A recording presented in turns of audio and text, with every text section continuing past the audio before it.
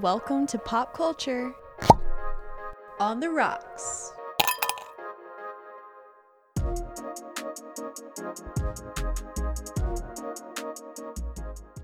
Hello, everybody, and welcome back to Pop Culture on the Rocks. My name is Anna, and I'm here with Callan. And guess what? We have our first guest. Well, I am so excited because our very first guest is my very good friend, Sarah Rather. We became friends in college, and she has volunteered to educate us on some exciting things I think you're all going to be interested in. So welcome, Sarah. We're very excited to have you. Thank you. Very honored, and I just feel really blessed to, be the inaugural guest of Pop Culture on the Rock.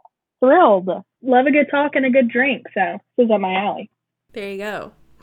Speaking of, what's everybody drinking tonight? Yeah, so when Callan told me that we were going to record tonight, I said, I'm going to make a marg because I've been on a homemade marg kick. But today is my dog's birthday. Happy birthday, Pinto Bean. Aw, happy birthday.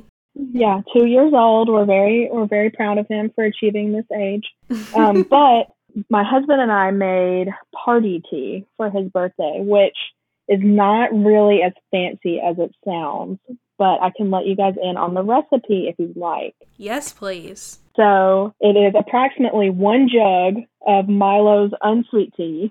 Very precise measurements.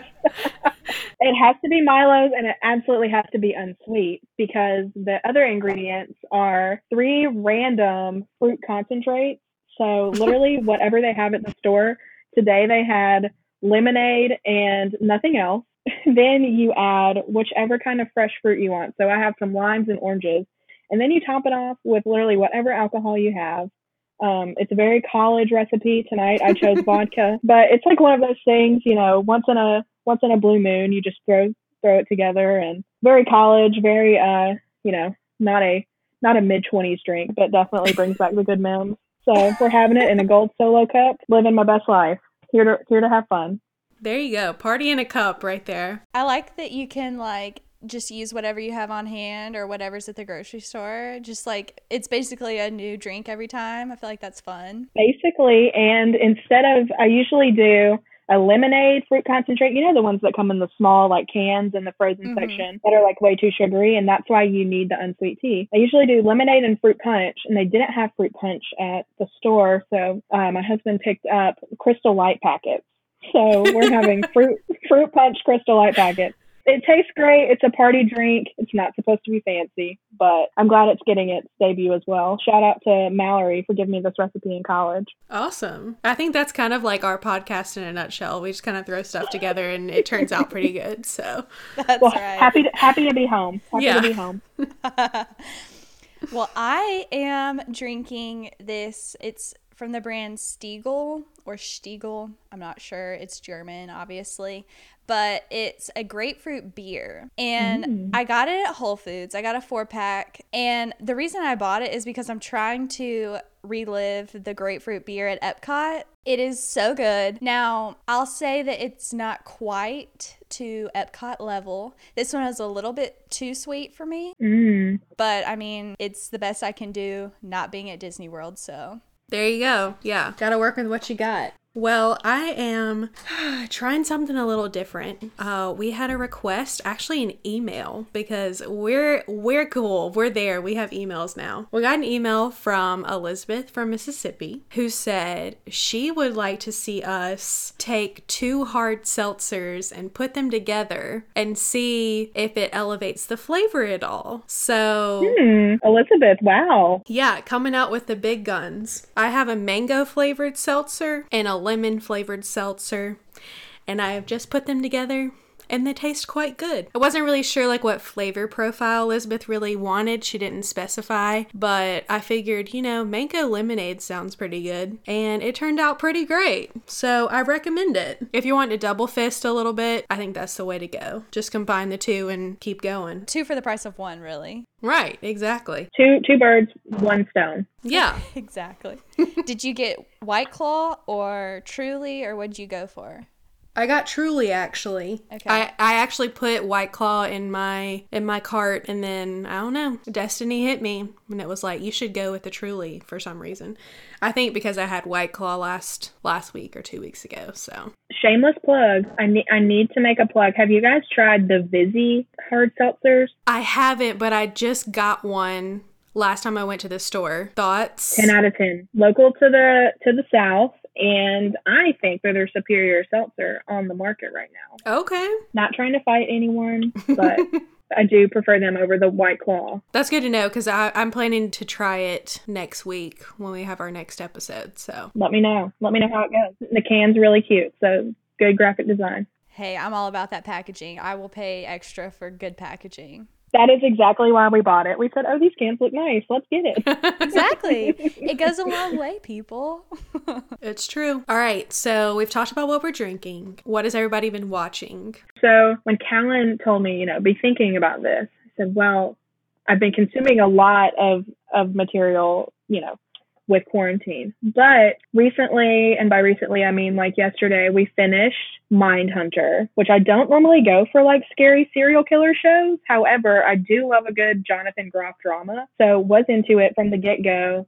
And it was very good. Like, it only scared me a couple of times. So we're here for it. Of course, Hamilton. I've watched it about 6 or 7 times since it came out on Disney Plus. Not ashamed. Awesome. Hard Knocks, finished it yesterday as well. And then also Umbrella Academy, the dark horse of Netflix, is it's pretty good. It's nice. It's a good watch. It's a nice change up from the regular, superhero rescue show. It's pretty good. Yeah. So did you watch just the first season of Mindhunter, or have you seen it all now? We've seen it all. We binged it like over the course of a week and a half, which probably wasn't great considering it's so heavy, but great time. Loved it. My favorite character is Bill, and, season 2, no spoilers, but I haven't seen season 2 yet, but I enjoyed season 1 because that's like right up my alley.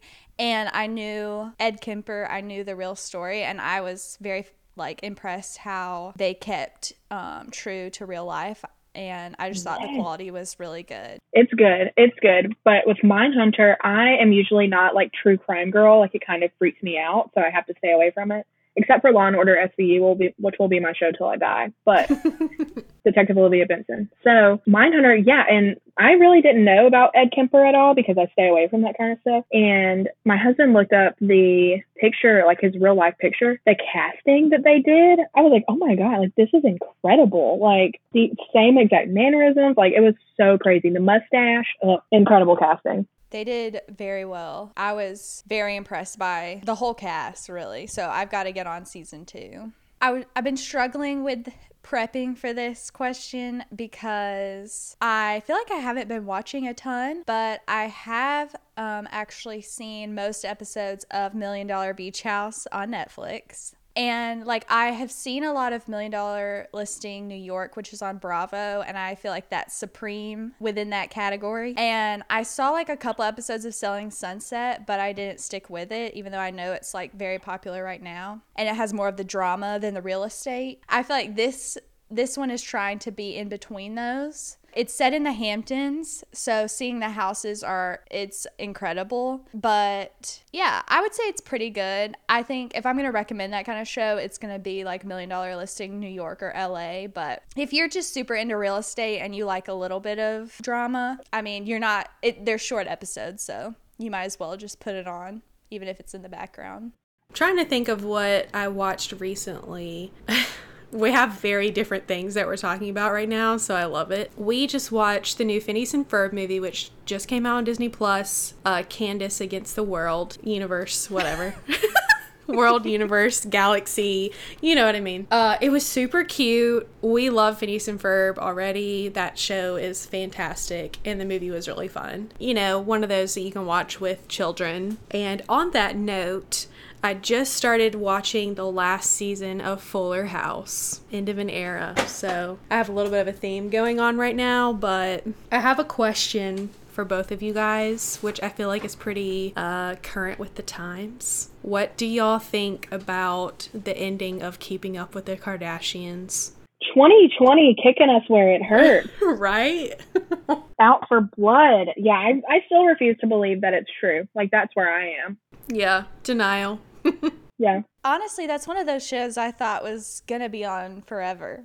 Like, it just seemed like it was going to transition to the kids. Yeah, it's the end of an era. 2020 keeps bringing us the gut punches, I'll say. I know. My feelings are hurt some kind of bad. I mean, it's on the level of like Wheel of Fortune at this point. Like, yeah. How are we going to move on as a society without the $20 salads? I'm not sure, but I'll check back with you guys later once I figure it out. Anyways, as we recuperate from that, does anybody have a reason why Callan and I should be on The Amazing Race? I definitely do. And Sarah, if you don't know about this moment, because you don't watch The Amazing Race, right? No, I do not. Well, my reason tonight involves an iconic Amazing Race moment that I think you will find hilarious. So, perfect. Anna and I should be on The Amazing Race because we will go down the water slide.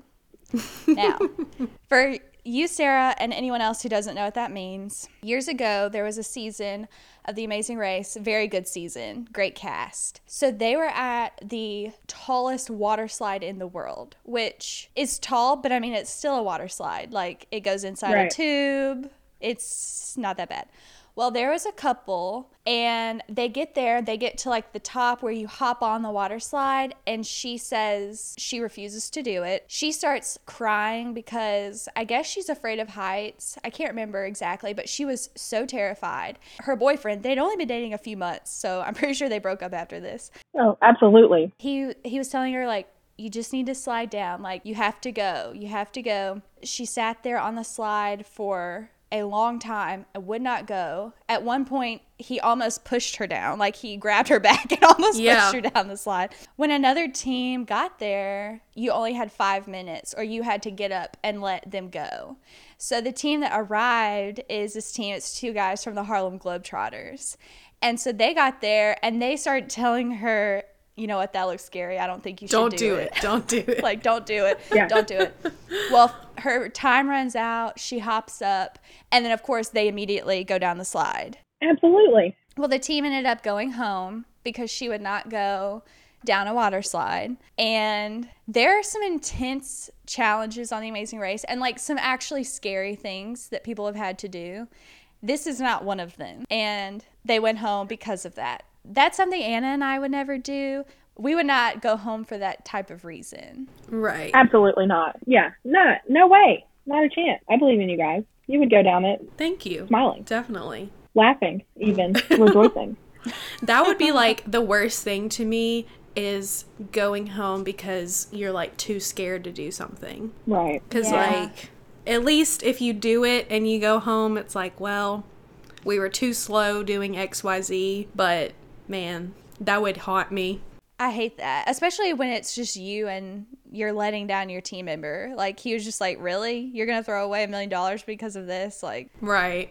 Yeah, that poor guy. Yeah, it was ridiculous, but it's a great moment. Find it on YouTube, anyone who wants to get a good laugh, because it's crazy. I absolutely will. I'm looking for another show to follow now that Survivor is not filming, thanks Corona. Highly recommend The Amazing Race.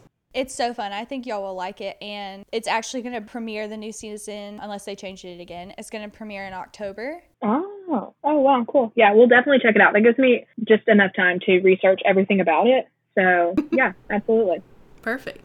Sarah, I hear you're here to educate us about something very exciting, very thought-provoking, very existential, if that's the word I'm looking for. Yeah, quite literally the highest form of culture that I can possibly think of. Mm-hmm. So when I heard that you guys were doing this podcast, Pop Culture on the Rocks, I said, one thing that is the most relevant piece of pop culture that I can think of is Twilight. Absolutely, 300%. Nothing beats this piece of literature that we were given in the early 2000s that was later made into a movie as we moved into, the 2010s. Takes my breath away. But yeah, so I don't know if you guys are on TikTok, but I am a millennial who has joined the talkers, as we call ourselves. And we don't call ourselves that. I downloaded it as a joke. And I'm also that creepy adult that has no profile picture or any videos. I just have an account. Just there to consume. You're just scrolling. Yeah, just there to scroll. I hardly like anything, but I definitely send a ton of messages when I find one that I like. So I'm that TikToker. My husband, however, has made like a few videos with our dog, but besides the point. Anyways, so Stephanie Meyer, author extraordinaire of the Twilight Saga, gifted us with a piece of news, early quarantine, that she was releasing the new book from Edward's point of view, which I can't speak much on because I've not read it yet, because in grad school my brain can only hold so much information at one time. But there has been a resurgence of Twilight culture, Twilight, memorabilia. There's just so much on TikTok, and I have found my way onto the Twilight corner of TikTok more often than not. And when I heard about this podcast, I said, Kellen, you have to talk about Twilight. You simply have to. So I'm here to say Twilight is back. We are back, ladies. And I will always and forever be a team Edward. Jacob sucks. I don't care what you say. If you like Jacob, I'm sorry, but you're wrong. But one thing that stood out to me as a millennial who lived through the, midnight premieres at the movie theater and, the T-shirts, the Edward cardboard cutouts, everything. So many red flags. Like, why is this a love story that we love? Why? Like, simply why? Why? What are your thoughts? First of all, is everyone Team Edward in this room? Secondly, why? Third, are you also noticing these red flags as an adult? So I will start out and say we are not on TikTok. So first of all, we appreciate you keeping us updated on what's going on. I'm here to educate. I watch what people send me, because I feel like it's just personally curated for me. People know me. And I wasn't super into Vine. I somehow missed that, even though everybody else was. I know you were a big Viner, Sarah. R.I.P. Sweet angel. I don't know about this Twilight resurgence. I obviously knew Midnight Sun was coming out. And I'll circle back to my thoughts on that. But to answer your question, I read the books back in middle school as well. Not really because I was interested, but because everybody else was, and I felt like I needed to. And then I started the first one, and I had to know what happened. So, of course, I read all 4. You have to know. Yeah. Middle school me had to know. Simply had to. Exactly. I think I was initially Team Jacob because I thought Edward was creepy. I saw those red flags you were talking about. But it was early on that my opinion changed because Jacob just got really whiny and annoying. So whiny, so clingy. Ugh. He really needed to read the room that he was never going to beat Edward, okay? Literally, and truthfully, could never turn into a vampire simply because he was a werewolf. So just hang it up, Jacob, read the room. You're right. So as far as the red flags go, I always thought the I like watching you sleep thing was a little bit much. The biggest of big red flags. That was a very large one. And then how she preferred death over not being with him. I thought that was a little extreme, especially for middle schoolers who are reading it. I'm like, I don't know what this message sends. And yet again, might I point out that the first book, she is like 15 years old. Like she is like in mid high school. Right. It's not till what, Eclipse, that we see her graduate, or Breaking Dawn Part 1. Like she is in high school. Yeah. Having these like I want to die and be with a vampire for the rest of my life. Like, who are we joking, Stephanie? Like, what? These words on this paper. Exactly. Okay, so first of all, I feel like whenever this series came out, my friends were kind of like, are you reading Harry Potter or are you reading Twilight? And if you read Twilight, they're like, a little bit of judgment, but they were reading Twilight also. Okay, yeah, so for me personally, I was not permitted to read Harry Potter when I was younger. Plus, I really didn't like to read when I was in like elementary school whenever it came out. Just full disclosure. So whenever Twilight came out, everybody was all the craze, and I'm like, okay, I feel like I need to be involved in the culture around me, so I decided to read it, and I got it, and fell in love with the book. As one does. There you go. Hook, line, and sinker. And I'll admit, I was Team Edward as well. You have to be. Yeah. Although, I will say, I have read all of the books. Not like the spin-off ones or whatever, but the ones in the actual series. I've read all of Right. those. But I've only seen Twilight, the movie. I've not seen any of the other movies. Oh. So maybe I need to be educated Oh on my that. goodness. Simply, Curious to okay. see how different that is. I'm sure it's kind of cringy, but I love But cringy. cringy in the best way possible, because the movies were mediocre at best, but there's just some kind of allure that brings you in. It's it's the soundtracks for me. It's the grungy Hot Topic vibes for me. Like it is just the best aesthetic. Like I don't even know. Wow. I wish that I could rewind and have, experience none of the movies, because I would love to watch them again. I watched them all in quarantine and made my husband sit through it. And halfway through each movie, he just gets on his phone and he's like, "I'm sorry." I'm like, "What don't you like about this? Like, what's there not to like?" So, wow. That's really they're on Hulu now, I think. Oh, that's good to know. Maybe I should get on that. But you bring up a good point. The soundtrack, Oh, immaculate. oh my gosh. I was like, is this the same movie? Like, that has the soundtrack. Anyway, the music is really good. And I enjoyed the books. Yeah, there were a lot of red flags. The creepy relationship on both sides from Bella Right. and from Edward were quite the cringe. But okay, the whole deal with Jacob is in love with Bella only because she's got some kid down the road. That confused me. I would love some, yeah, to me it was kind of like this is the author's way of kind of like dismissing that like Bella never felt anything for him and it was just because of her child. I don't even remember what it's called. Like Renesmee. Yes, Renesmee, yeah. Worst name in history. The literal worst name. Yeah, what a curveball, Steph. Like, out of all the things that she could possibly do to let us know that Bella really never had feelings for Jacob, she says, "Oh, I'll let him imprint on her unborn daughter." Yeah. What? What? Yeah, I'm very well versed in this language because I just watched all the movies. But what a way to keep us guessing. I never would have guessed that. So, like, when I read that in the book, I was like, wow, that's convenient. Okay. Yeah. So, That's one way to describe it, yes. yeah, you don't have to worry about Jacob coming after you anymore because, he's imprinted on your daughter. So, in the movie, I think what got me was, like, of course, like, he comes in the room and meets the baby. And, like, he's immediately in love. Basically, you can see it on his face, which is just already a little odd. Yeah.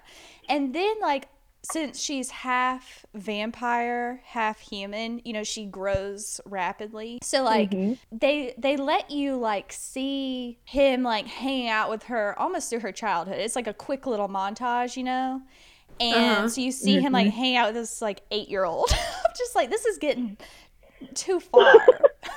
Like, they're like skipping rocks on her 18th birthday. Yeah. I mean, it's weird. It's just very, very odd. Yeah. Yeah, that was a very strange story choice, I think. Because if you really think about it, that's super weird. Super weird. Uncalled for, some will say. Yeah. So what I'll say about like some of the other characters, I liked that we got to know Jasper more in the third book, Eclipse. But I am a firm believer that Eclipse is the worst book in the series and therefore the worst movie. And here's why. I'll stand by that.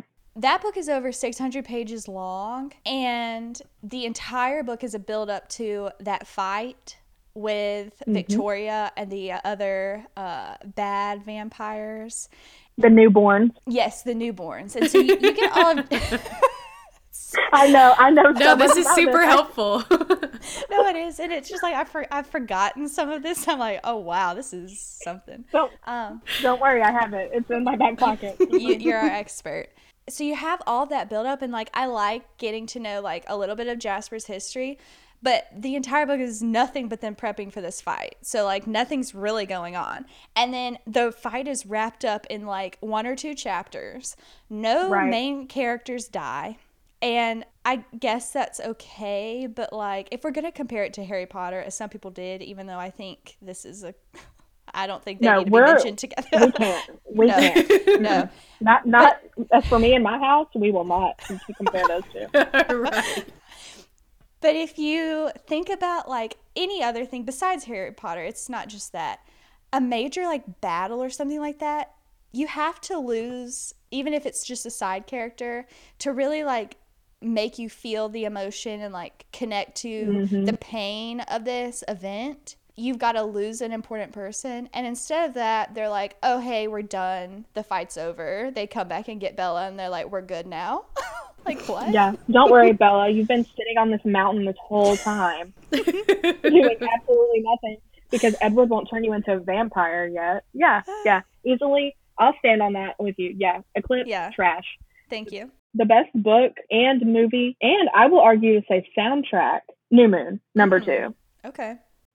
There's just something about Edward leaving her within the first 5 minutes of the movie that just really, I don't know, it's like absence makes the heart grow fonder. You know, I'm Team Edward anyway, so to see him leave, like, okay, we'll get to know Bella a little bit more. We'll have that season, montage where the song Possibilities playing in the background. I'll sit for it, which in reality is very reminiscent of my quarantine experience. So that has been playing on my Amazon Alexa quite frequently. But yeah, New Moon, it's just something about it, man. It's just simply the best. I like that one. Now that you're talking about it, I feel like I forgot how much I liked that one because I always say the first one is my favorite and they should have stopped there. But I do think New Moon. Oh, no, don't wish that on her. I'm sorry. They needed to keep going. We needed all of them. But I do think New Moon is good now that I'm thinking about it. And I do like the ending where they reunite and like all of that stuff goes down with the Volturi. I think that was really good. We get to meet Dakota Fanning as a vampire. Like, Yes. what else can we ask for? Simply.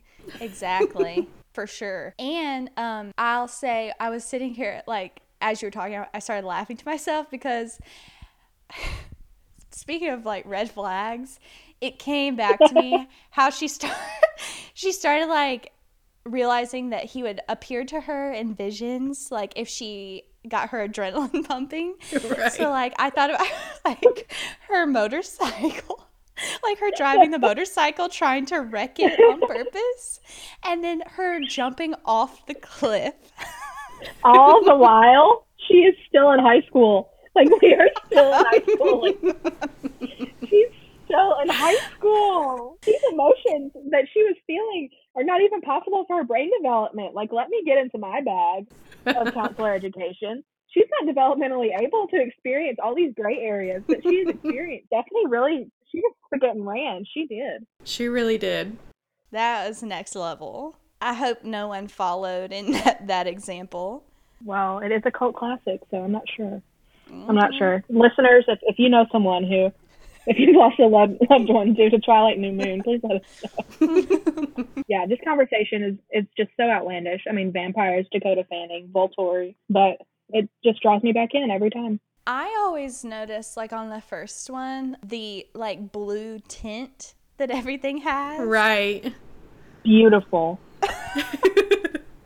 An artistic choice. It was, and they had to remind us every second of every scene that they were in Fort Washington. They simply had to. They couldn't let us forget it. Except the time when, Edward takes her up to the hidden area and, I know what you are, that token scene. We get a little bit of sunshine, but it's only to prove a point, not because, the residents of Forks actually enjoyed a sunny day. The amount of memes with I know what you are, say it out loud. I mean, there's some good ones out there. Yes, the stairs. There's some good ones out there. Yeah. The TikTok Twilight corner that I have pitched a tent at numerous times really capitalizes on the beautiful piece of music called Bella's Lullaby by Carter Burwell. And there's like a twerking dance to it that people do to just this beautiful piece of classical piano music.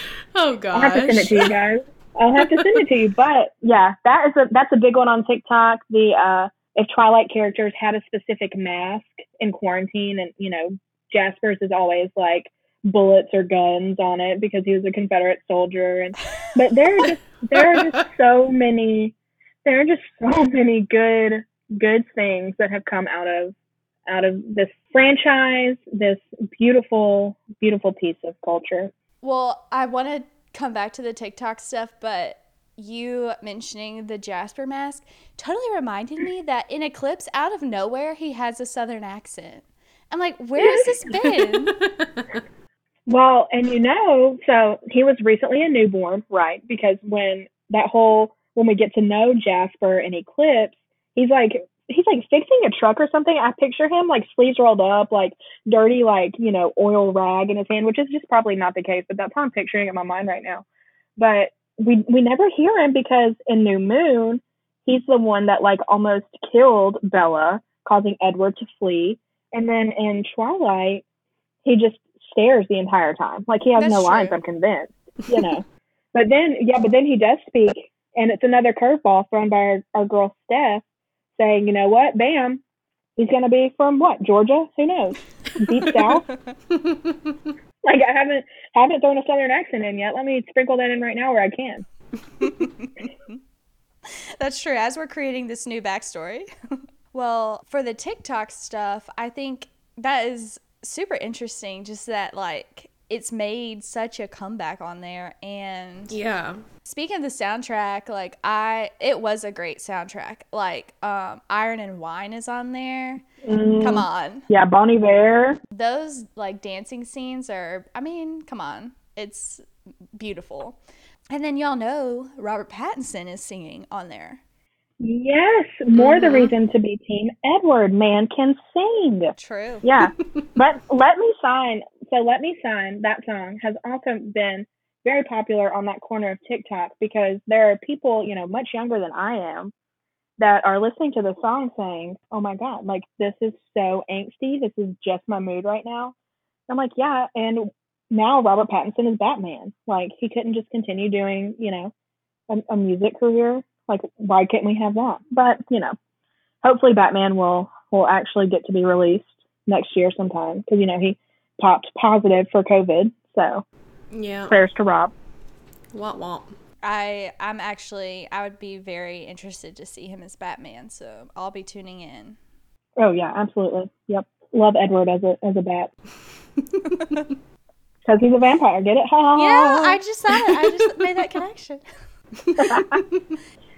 I did want to ask about Midnight Sun. You haven't read it. Isn't this something that, like, wasn't this mentioned or rumored years ago? Forever ago. Yeah. Yeah. Because I thought it sounded like very lazy writing. Isn't it just like the same book but from his perspective? That's my understanding. I've not read it. I plan to read it at some point, after I graduate. But yeah, but apparently it's like a good read. It's, super long, like all the other books. Like we're, approaching like probably 500-600 pages. But from what I've heard, it's pretty good. But I don't know if I want to, listen to the same story just from a different point of view. I'll watch the movie with a pair of glasses on. Right. I don't know.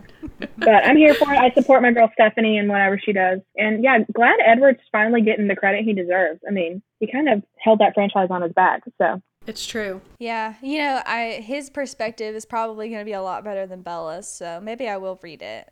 Yeah, Bella, don't get me started. She is in a league of her own. Bowling shirt, flare jeans, bowling shoes, first day of high school at a new town. Like, what are you thinking, sis? Like, come on. That is so true. The worst. No, Charlie didn't help her. No, But Charlie, we never really got a lot of him, but seemed to be fighting some demons of his own. So sorry he got that daughter, Yeah. Like, that was really a strike against him. I felt really bad for him. I feel like he just never knew what was going on. No, and then she, like, literally gets pregnant, and they're like, should we tell him that you died? And she's like, yeah, sure. Like, what? All the while, let me put this back in context for us. She just graduated high school. Oh, the emotional burdens. Gosh, so ridiculous. But close to my heart, If anybody has any questions, let me know. Like I said, I just recently watched all the movies again. So therefore, I'm the closest thing we have to an expert on this, I think. Definitely. I agree. Well, thank you so much for joining us and educating us on what we didn't know, and honestly just helping us relive our Twilight memories. Absolutely. That was a great walk down memory lane. Yeah, it's just ridiculous enough to be nostalgic at this point. So I'll probably listen to the soundtrack. So there is a specific soundtrack playlist on Spotify if you're just craving those music. Yeah, I'll be playing that for the next 48 hours straight. Someone, tell my husband that you're thinking about him. But yeah, good times. I love a good Twilight chat.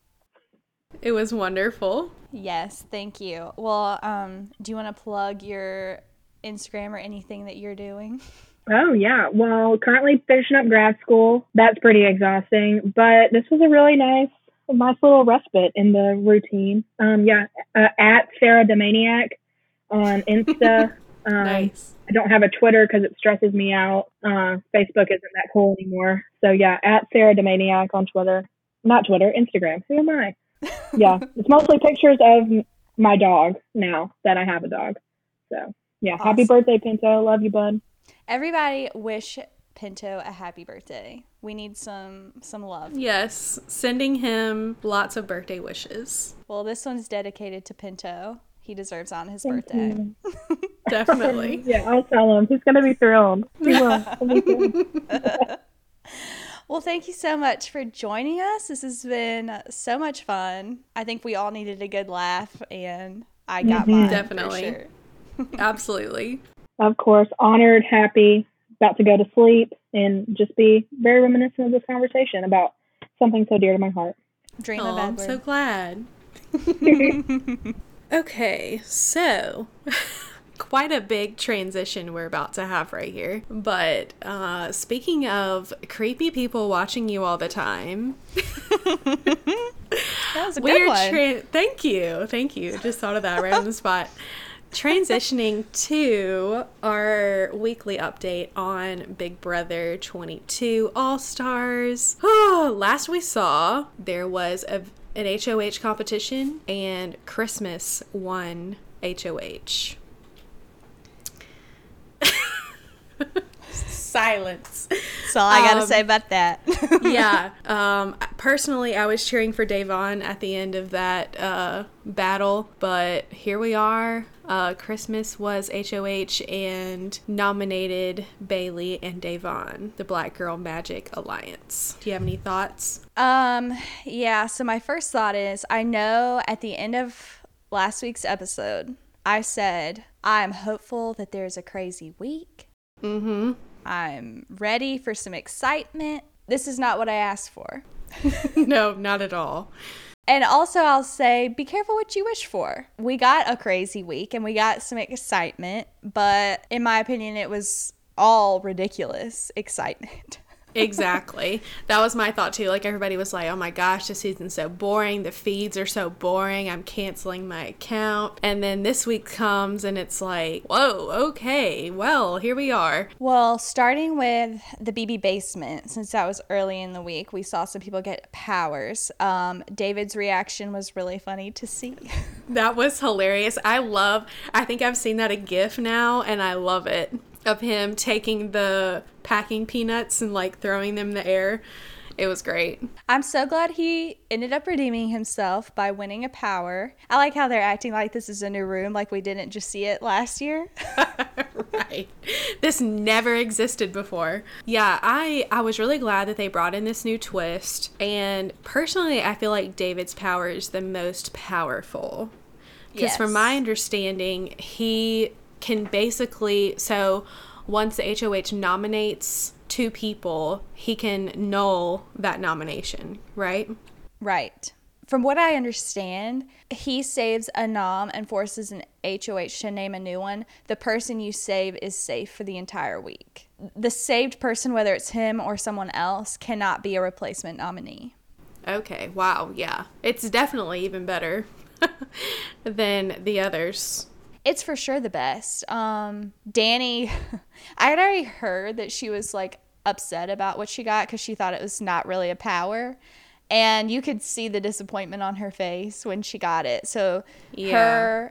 hers is called the Replay, which if she wins HOH, she can compete the next week when you normally would not be allowed to. Of course, she's like, well, I'm not winning anything. Right, exactly. It's like, that is a great power, but she's struggling winning some of these competitions. So I don't know what's going on with her in that she's not doing super well in the comps. I think she's throwing some of them, but she's usually like a strong competitor. So she just didn't seem to have a lot of faith in herself, but she's won a lot in the past. And then Christmas won the third power, the blocker, I believe. And that allows her to block herself from being a replacement nominee from the veto, or she could block someone else. I think that is a really good power. I mean, essentially, she can't get backdoored if she assumes that's a possibility. If she knows someone is going to get backdoored, she could potentially help them. So, or use this to like get someone on her good side. I don't know. Yeah, the BB Basement was good. Hopefully that will cause some extra spice in the next couple weeks. But the nomination ceremony, I think, may be a good place to start because Christmas decides to nominate Bailey and Da'Vonne. And she says that her reasoning is because Bailey named Da'Vonne as her untouchable, which is like the key word for this week. Goodness. I know. It was really funny because Ian was having a conversation with, I can't remember who it was, who he was having the conversation with, but he was trying to understand what untouchable meant, and he was like, so it's a final two. It's right. Like, yeah. It may have been Da'Vonne that he was speaking to. I don't know. And it's like, okay, well, how's that different from you have a final two deal with that person? But anyway, so that was Christmas's reasoning that she gave to Da'Vonne and Bailey. And if you watched her, she was like crying about it throughout the day. And she was like crying more than the nominees were, at least that first day whenever she nominated them.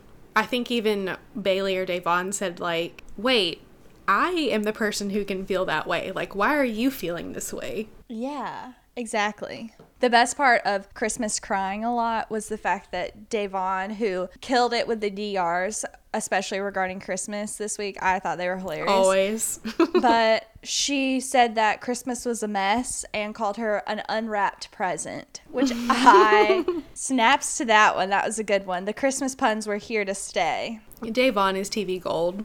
Always. She is. She was really encouraging to Bailey, who took it harder because Bailey not only felt betrayed, but she also felt like she really messed up by telling Christmas about her relationship with Da'Vonne, and felt like she hurt not only her game, but Da'Vonne's game too, which I think is what was upsetting her the most. And Da'Vonne was doing really well telling her, you gotta get your head in the game. Yeah, I think you're right, because I think Bailey especially definitely was hurt being betrayed by that. But yeah, even more so, she was just like, and Da'Vonne even said that, she's like, I didn't even do any of this. Like, why am I up here? Yeah, it was a very emotional week for everyone, but especially in that whole situation. Bailey just, even from the beginning, she seemed to feel really betrayed. And now, like, I pop in on the live feeds, but I am not I'm not constantly on there. So there is stuff I miss. I try to,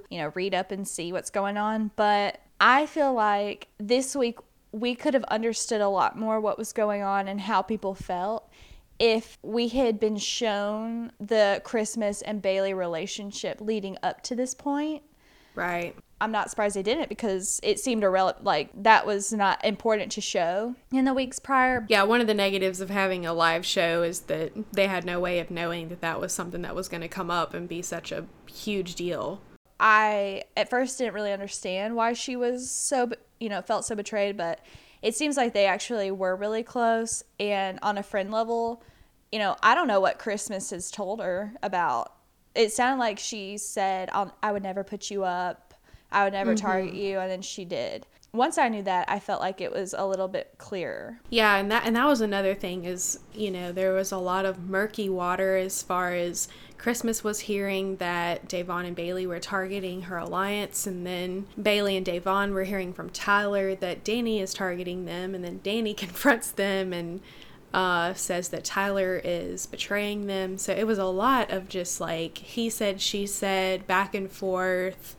I'm sure very confusing for Bailey and Da'Vonne, especially just like trying to figure out who is telling me the truth and who can I trust, who do I target next week, things like that. I'm sure did not make the situation any easier, just not really knowing what to even think about the whole situation. Danny really got herself out of that pickle. Mm-hmm. She got the attention turned completely away from her. So, because in that first episode of the week, it was not looking good when Bailey confronted her. She was not lying well. She didn't really have excuses about, having targeted them. So, I don't know. She turned that around, even though it was on Tyler, which, was true to a certain extent, but she turned that around for herself. So you had the veto, and it was the mathcathlon, and all women were competing because Ian wasn't feeling well and couldn't compete, which was sad. But it was interesting to see that play out. And of course, it's the veto comp I always really like with the prizes, and there's always some drama. It always, shows kind of where people's priorities are. I just always think it's an interesting one. Which, speaking of, sorry, I'm kind of jumping ahead. In the end, Bailey gets a punishment. And we did not see that in the episode tonight. You're right.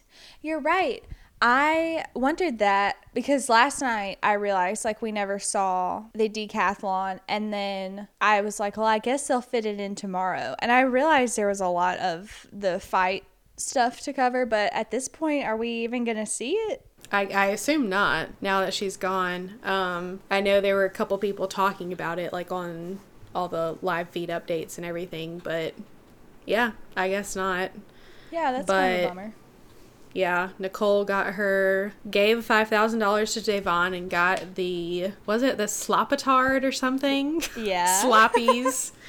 Yeah. Which just looks ridiculous. It's so funny. So Christmas ends up winning the competition, and to me, that's when all of the even more kind of drama and confusion and betrayal starts happening again.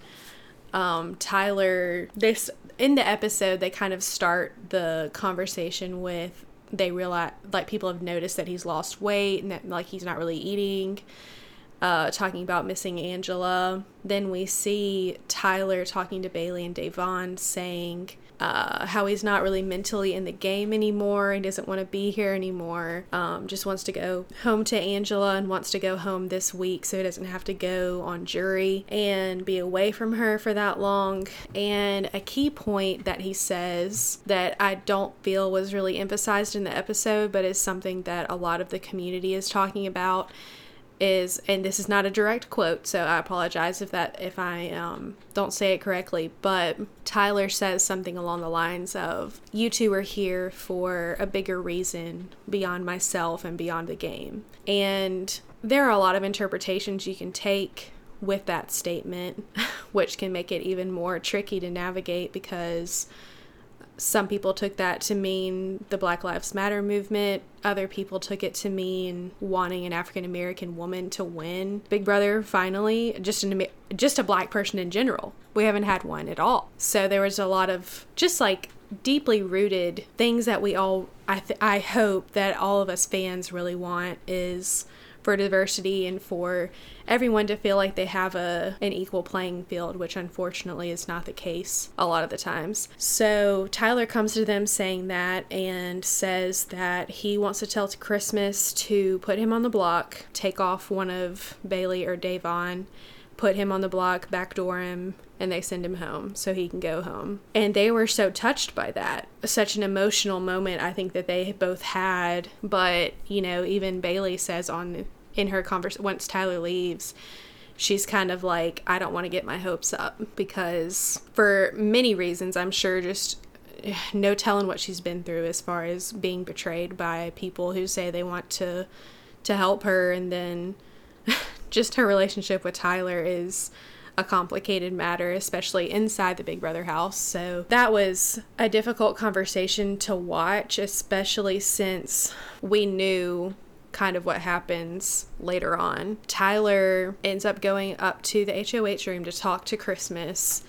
and let her know, I'm ready to go home. I want to do this for Bailey specifically, is my understanding. He wanted to have her come off the block and be replaced. And Christmas is saying, I can't do that. Like, I get that you want to go home, but that's not best for our alliance. That's not best for my personal game. And she is just not down for that. And who knows, from my understanding, a lot of the feeds were cut for that conversation from what I've heard. So I don't know if we know all of the information that was shared between Christmas and Tyler. But basically, Tyler leaves that conversation, from my understanding, knowing that he is not going to go up as a replacement nominee, and Christmas is set that she's going to keep the noms the same. And I don't know how much further out this conversation happens, but Tyler does have a conversation with Bailey, which I personally watched on the feeds, where Bailey is practicing her veto speech and talking about how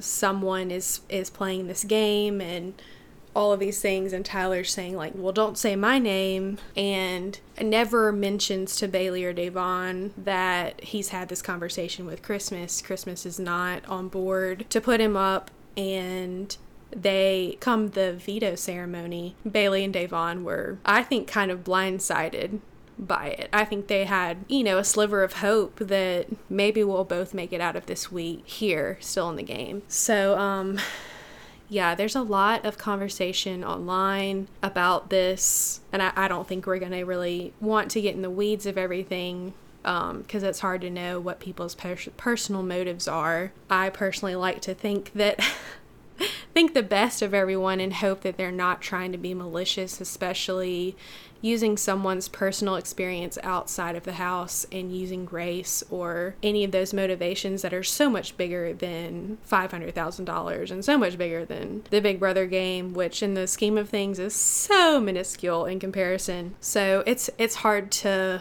navigate all of that, but you could definitely see the hurt that was in Bailey's heart and in Davon's heart, both for each other and also in just that whole situation. This is a hard situation because, like you said, how can we know people's, true thoughts or motivations when we haven't seen everything? And even if we watch the feeds all the time, we still wouldn't know everything. And it's hard when there's so much chatter online and people are spewing their opinions, and I don't want to be biased by any opinions that I'm reading, good or bad, of people. So I feel like the only thing we can do is just go off the information that we do have, what we've seen, and then what we feel like we know is true about the people involved. My personal opinion is that Tyler did not do this maliciously. I saw someone online saying, maybe Bailey even said it to Davon,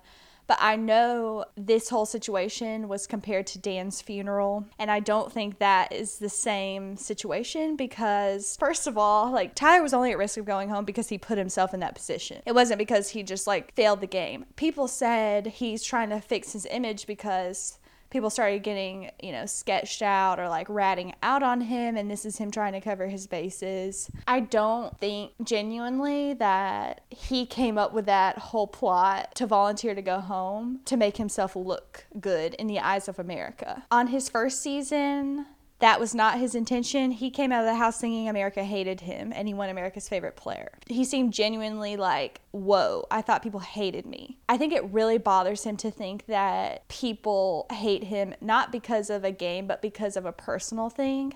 I don't think he would ever do something, and who am I? I'm just a person that's watched him. And I've listened to other people that know him, their opinions of him and what they say about him. I think he wouldn't want people to think badly of him on a personal level, like whatever about a game level. But I don't think he wants people to think he's a bad guy. And I think it was really getting to him because he knew he had really hurt Davon and Bailey. Yeah. As far as he didn't tell them, like if he knew that Christmas wasn't going to do it. This is just speculation, but my instinct would be he should have told Davon. I don't know if he ever did. The Bailey thing, I can kind of understand because based on what we saw, Christmas basically told him what Davon told her, which was, she wants your head on a silver platter. True. I think he felt very rejected by that. And yeah, he said, I thought like I handed her an olive branch and she broke it in half. I think he was upset on a personal level and felt rejected and maybe didn't tell her either because he was mad or just hurt or whatever it may be. But I just don't think it was malicious intent. Now, I'm not saying that he's completely innocent, right, but I don't think anybody in this house is completely innocent because no. Not only are people just like gonna mess up anyway, whether they're in the Big Brother house or in the real world, I think that this house messes with you so much and no one knows what's true. It's just, I give people grace when they're on this show to a certain extent. Some things you gotta be like, okay, that's not good. But this messes with your mind to some extent, so I don't think people necessarily behave how they would in the real world either. Yeah, I think so too. And it's hard because, like, with this situation, honestly, I can see where Bailey and Davon are coming from as far as feeling betrayed by him and feeling like, I wonder if Bailey thinks, wow, this is almost feels like a repeat of our first season together. And then at the same time, you can see where Tyler's coming from as far as like, he's not wanting to be here. So he's like, well, I want to make amends and hopefully help someone that I haven't helped in the past. So that situation's murky and difficult to deal with for sure. But I always go back to, it's like, man, being on the block has got to be like so emotional, and dealing with all of that situation's got to make it even tougher. And kind of transitioning,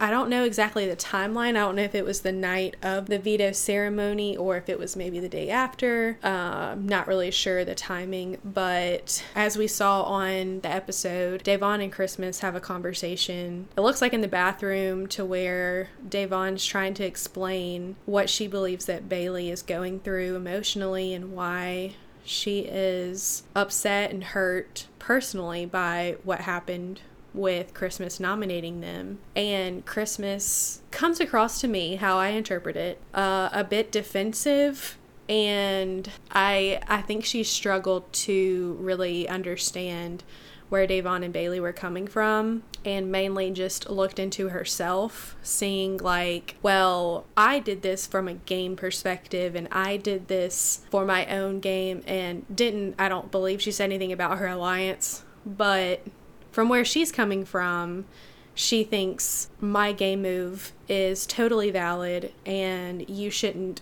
be upset about it because this is a game move that I made. When on the other hand, Davon's trying to explain, no, Bailey is seeing this as a personal game move. Again, another quote from the episode that we heard a lot.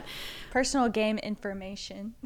Information, thank you. Yeah, that's right. Yeah. So Davon is, to me, the bigger woman and realizes that her emotions are starting to bubble over and realizes that she needs to step away from the conversation. So she attempts to leave, and Christmas, I think, like they said, kind of sprinkles the fire with a bucket of water in an attempt to who knows what, trying to blow up everything. And Bailey walks into that kitchen, and Danny is like, and she's like, wait, what's going on? And Danny, I think, attempts to, kind of tell her what's going on. And so Bailey goes in, wanting to, I think, help Davon and try to figure out what this situation's about. And, it's like Bailey is walking in to a room that's on fire. And she opens the door, and the smoke, just slaps her in the face. And she's like, whoa, I just walked in here, what's going on? you need to calm down. And Christmas says, you know, I need to calm down. And yeah, so Bailey walks into that conversation. Personally, I think she walks in with a pretty calm demeanor, kind of like, whoa, what's going on? Like trying to assess the situation. And Christmas comes at her a little aggressive, saying, you know, you can't separate the emotional game with the strategic gameplay. And Bailey tries to explain, no, I know exactly how to separate those things, but her relationship with Christmas, I can't remember who said it. I don't know if it was Bailey or Devon who said that Bailey and Christmas relationship was super close. Like one that she and Devon's relationship were similar to how close she was with Christmas, which, like you said earlier, was a surprise to a lot of the audience. But I mean, that's not a surprise to Bailey, and she had such a close personal relationship with Christmas and felt personally betrayed by being put up on the block and not really understanding, why are you even putting me up here? And so there was a very heated verbal argument where Christmas is saying, you need to understand what I'm doing, and you need to separate your emotions from the strategic gameplay. And Bailey is saying, no, I don't, in this situation, I don't understand why you did this. There's so many other bigger targets than me and Devon, and we weren't coming after you, and feels just betrayed by her, which is a totally valid opinion. And when it gets even more heated, Christmas is, you know, pointing fingers in Bailey's face and clapping in her face, and both Devon and Bailey attempt to walk outside to the backyard to cool off, and both of them saying, you know, like, I cannot be heated in this argument because a stereotype that society has and opinions that people have of Black women is, oh, she is aggressive, she's crazy, she's argumentative. And I think that's a very valid point that she says, because I think that's something that Bailey and Devon have dealt with in past seasons, is they have an argument with someone and they are seen as the aggressor. And a lot of the times I can't even remember who they have the argument with, but you always see the argument with Bailey and Tyler. And if you know the backstory of what Bailey is going through, it makes it even more saddening and just a tragic moment. And it's totally understandable from their previous seasons where they're villainized for that, for having a valid emotion, which is being upset, being angry, and trying to have a conversation with someone who doesn't want to have the conversation with you and just wants to yell at you. So it was a tough argument to watch, and I think myself and Callan, we're not part of the Black community or a person of color, so I can't speak from personal experience, but I can only imagine just how painful that can be, and just an extra layer of stress and an extra layer of having to be on guard for your character on Big Brother. Like, you can't just go in and play the game however you are. Like, you have these stereotypes and you have how you're going to be characterized by society, and Twitter culture is a real thing. So anyway, that whole argument was just super frustrating and sad. I don't know. What do you think, Callan? So, first of all, as far as Christmas's defensiveness, all I saw was a lack of compassion, because you can feel one way and you know what your intentions were. If this was strictly a game move to you, okay, that's fine. But you've got to understand, if this is somebody that apparently you were very good friends with and you told you would never target them, and then you put them on the block without them even knowing, then you need to be able to take a step back and say, I know why I did that, and like in the back of my head I know my alliance, and I understand for me it was a game move, at least that's what she says, but you still have to understand how the other person in the situation is feeling. I think it's important in the house and in real life that if you hurt someone and you had no idea you were hurting them, or you it was completely unintentional, and they tell you that, your response should be, I'm sorry. It should be, thank you for telling me that I did that. I had no idea. I apologize. It should not be, well, this is a game and here's why you're wrong. No matter what, it doesn't matter what your intention was. If you hurt someone, especially your friend, just own up to it and say, I'm sorry. Because that's all they needed to hear. And that's all Da'Vonne was telling her. Da'Vonne wasn't saying, you've screwed your game over, this was a horrible game move. She wasn't talking about the game. She was saying she's hurt on a personal level. And Christmas didn't want to understand that. Because I don't think Christmas wanted to realize that she hurt someone on a personal level. So, right, yeah. That was problem number 1.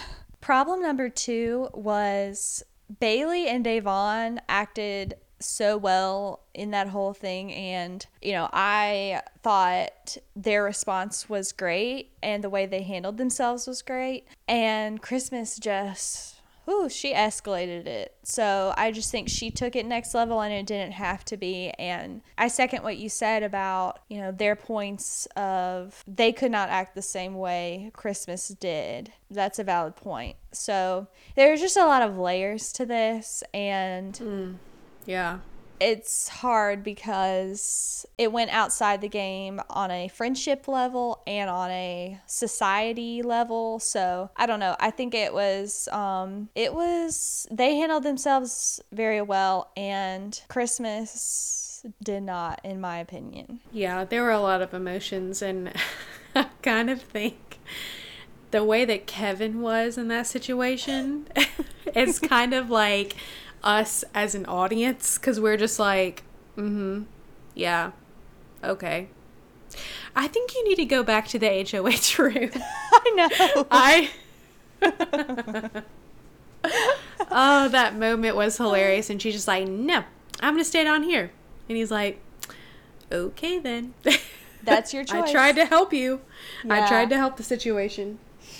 Yeah, it was a rough time, and I can only imagine how it was living in that situation, just the amount of emotions and all of that going on. But anyway, so the veto was not used, and we get to eviction night, and both women had amazing speeches talking about how beautiful their friendship is and how they're going to be friends for life. And Bailey goes out 9-0, I believe. So Da'Vonne's speech was incredible. I wish there were awards for speeches. She would definitely win. And I thought it was really sweet to see their friendship, and I would have liked to see them go further together. I think that would have been awesome. But I'm very happy that Da'Vonne is still in the game, because I just think she's a gamer, and I'm curious to see what she does now. I really hope her and Tyler mending fences works out, and that they actually can be some sort of duo and work together. I just need Da'Vonne to be able to get some numbers, because I don't want her to be the next target for no reason. Right, and I heard that there was at some point some meeting with Da'Vonne, well, all the girls who were left, and they were saying we need to stick together. There are all these guys, and we need to take them out. And I agree. Girl power, and I like it when there's a lot of good competition, and it's not just, all right, we're the big group taking out everyone one by one. That's, as we saw in the last several weeks, it's not great TV. Yeah, I'm tired, and I think everybody's tired of an alliance, just running the house. Like, I think it's more interesting when there's two sides of the house, and it's like, ooh, who can win the power? Right, who's going to win HOH? Right, yeah. But when it's like really one group of people and then everybody else is just randos getting picked off, that's not interesting. So right, exactly. And unlike our wish that we had last week, where we said we do not want boring Big Brother, that wish is still true. We do not want boring feeds. However, we do not want this. Exactly. We don't want all of these issues going on between the house guests, to where I can only imagine how it makes people feel and brings up a lot of hurtful memories and personal experiences that people have had. So, Big Brother is here to be entertaining and, yes, have moments to where we acknowledge societal problems that we have and systemic issues that we have, I'm all for that. I think that's a great platform for us to all jump on board. But, whew, yeah, this was a rough week. So I'm hoping it can only go up from here. Oh, I will also say about the fight, the Ian Towel moment was the laughter we all needed. It really was.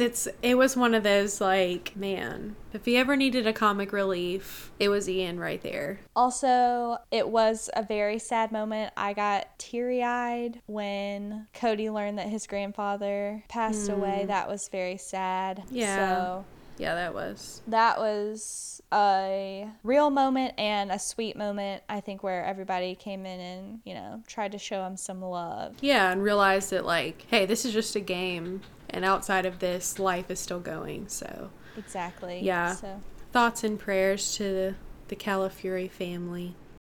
Well, this was a really fun episode. Thank you again to Sarah for joining us. That was so much fun, and I'm excited to have more guests on in the future. If you would like to connect with us online, you can follow us on Instagram at Pop Culture on the Rocks Podcast. Find us on Twitter at Pop Culture OTR.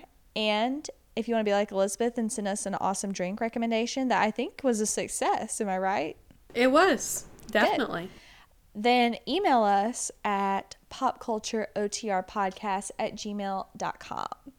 We would love to hear from you. Don't forget to rate, review, subscribe. Let us know where you're located. We'd love to find out more about all of our listeners. So thank you so much for your support, and cheers.